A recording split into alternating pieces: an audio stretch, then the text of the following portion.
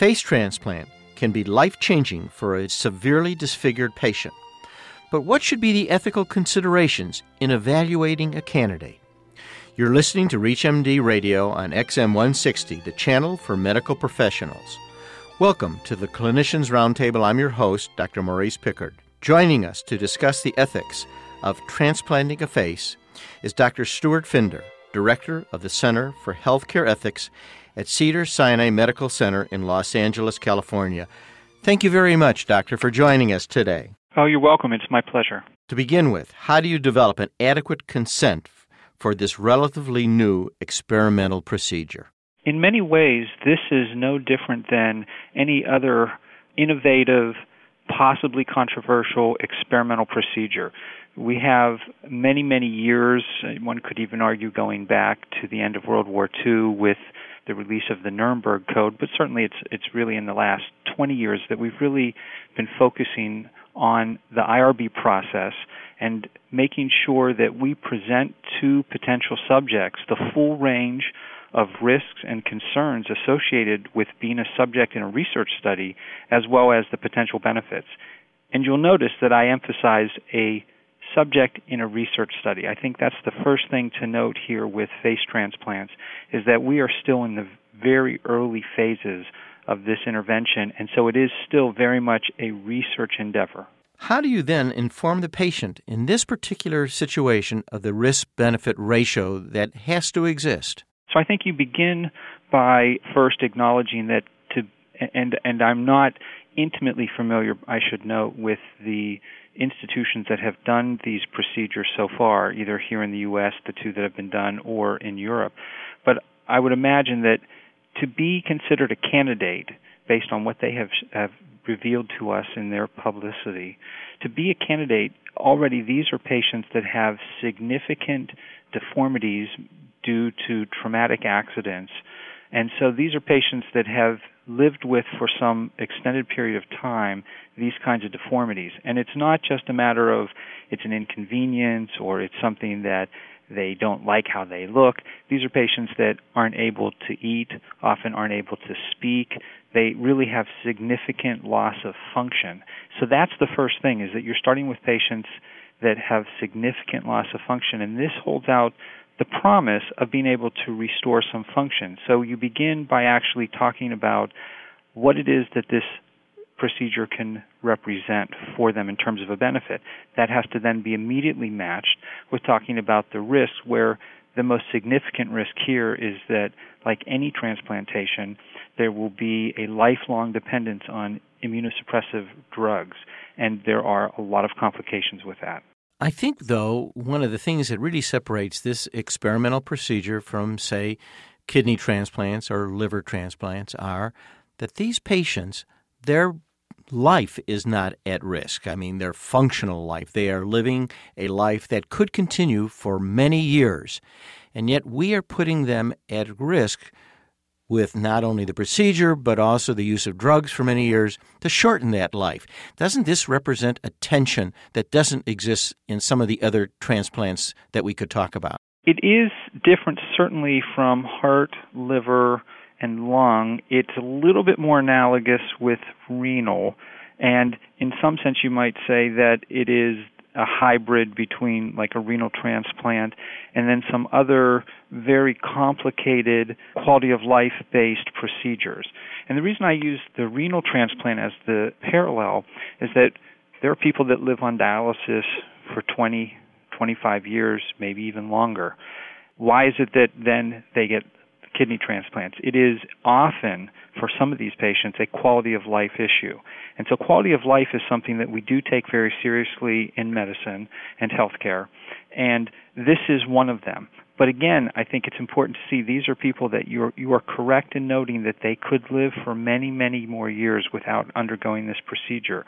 But the kind of lives that they have are severely limited. And it's not just a matter of, again, as I've mentioned, because of the physical deformity and how people may react to that, which is partially what people have to deal with in their lives, but it is minimal basic functionings, being able to speak, being able to chew, And if you think about, for instance, the way in which food and eating plays an important role in our social lives, how speaking is so important in terms of the development of relationships with people, these are fundamental issues about now the quality of life and how it is that we actually live in a community and in a group.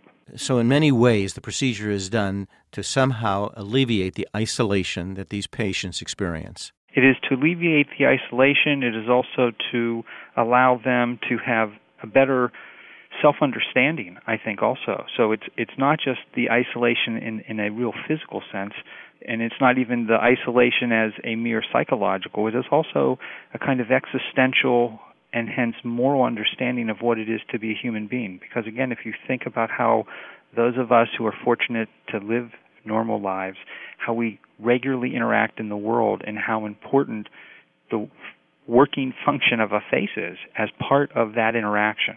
What I've seen in the literature that this type of operation is often compared to hand transplants, in the sense that in both cases, patients can continue to live as they have, but you're offering them an opportunity to expand their life.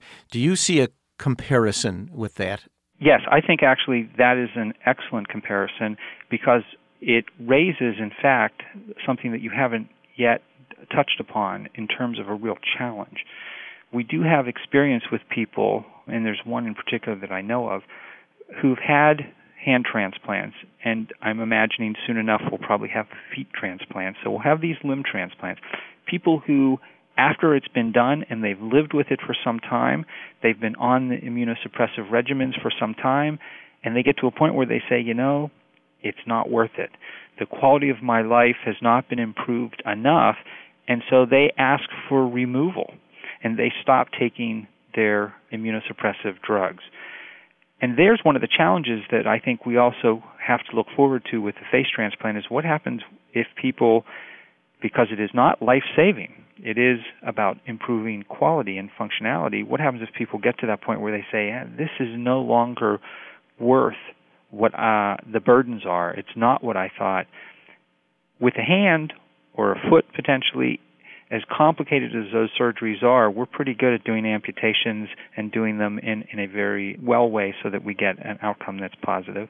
What about somebody that we've done the 12 hours of reconstruction of their face and we have done all that it takes and they come to this point? This is, I think, something that we're going to have to be prepared to deal with, which is, again, one of the reasons why we should see this is very, very early in the development of this procedure. It is still an experimental procedure. If you're just tuning in, you're listening to the Clinicians Roundtable on ReachMD Radio on XM 160, the channel for medical professionals. I'm your host, Dr. Maurice Pickardon. Joining me to discuss the ethics of transplanting a face is Dr. Stuart Finder, Director of the Center for Healthcare Ethics at Cedars-Sinai Medical Center in Los Angeles, California.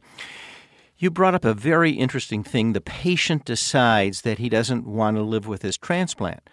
In your consent, shouldn't you discuss possibility of the graft, his face, failing, and what then do you offer him?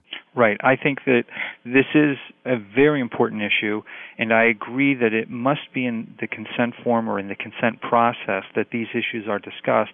And here's where the face transplant is more than like the solid organ transplant than the limb transplant, because you can take off the limb. With kidney transplant, you can go back onto dialysis. With the nature of these kinds of surgical procedures, with the face transplant, and this is based just on what I have read and my understanding of it, I'm not sure that you can actually do a complete reversal because of the intricate connections that are made. So it is going to be more like if you go for a heart transplant or a liver transplant, once you commit yourself to this, it's a one-way road. There is no going back. And that's one of the things that people have to understand going into it, and which is also why, at least for the two in the United States, these are patients who there have been extensive discussions. Often the teams have been preparing for several years. It's not that somebody shows up and in a week or even in a month they are then receiving this procedure. I've read that for a rescue operation, as much as 1,200 centimeters of skin would have to be available. And many of these patients have already had reconstructive surgery prior to going through transplant. And so this becomes a real issue, whether there will be skin available for a rescue operation. And I think this is an important piece that also shows that where a lot of the public, when they hear about the face transplant, they start having that sort of science fiction imagination thing going, and they think of, that movie Face Off, where people have complete reversals of who they are and what they look like. And they think of face transplant as a kind of cosmetic surgery. What you're noting is one of the realities that will always keep this, I believe, as something that is really for a very limited and select few in terms of the kinds of patients who will qualify, because you really have to meet all of the potential criteria, one of which will be this issue of having enough skin, as well as your understanding, the severity of the deformity, and so on. Well, you've touched on evaluating the candidate. And how do you go about psychologically and psychiatrically evaluating patients to be a candidate for this procedure?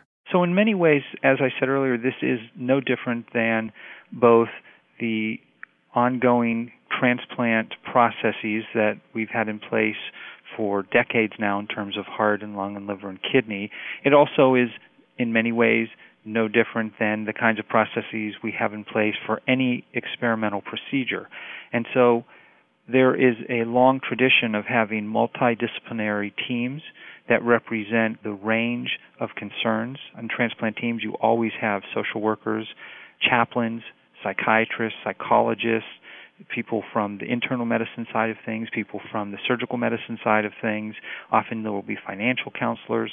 In other words, you try to address as many of the concerns and have it built into your team members, and that you have a very rigorous process that lasts often weeks and months of making sure that this patient is adequately prepared. And part of that, I'd have to ask you, is it conceivable that there might actually be a problem adjusting to a new face that may be as problematic as the deformity that the patient had prior to the surgery? That's an excellent point, and it is one of the explicitly ethical elements here. This kind of adjustment, we know, happens even with solid organs. People report that they have a heart and they feel differently, or people report having dreams that they think are due to the donor. And whether there is a reality or not, the fact that people experience their undergoing of transplant this way makes it significant. And I think the same will be true with face transplants, even though, again, based on the ones that have been done, it is suggested that you don't really look like the donor. That's science fiction. They try to reconstruct so that you look more like what you used to look like. But that issue of how we identify with our physical appearances as part of our self-understanding, and then how we account for what's important to us based on that, deeply rooted in just being human. And this is an issue that people have to be prepared for, is that they will undergo a change in their appearance, and that will have echoing effects into their self-understanding. As I sit and talk with you, I think about how that our societal standards are really driving this particular experimental procedure.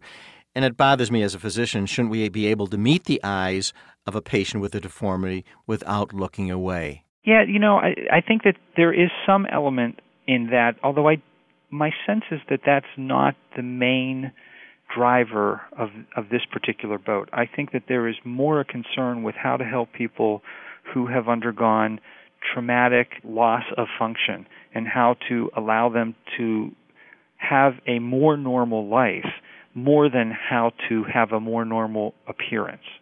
But the point you're raising is absolutely an important point, and it probably has implications way beyond face transplant in terms of how we devote resources for people's physical appearances, and in the process, ironically, seem to be less inclined to pay attention to the nature of how we actually interact with people and treat people, which are the deeper ethical concerns.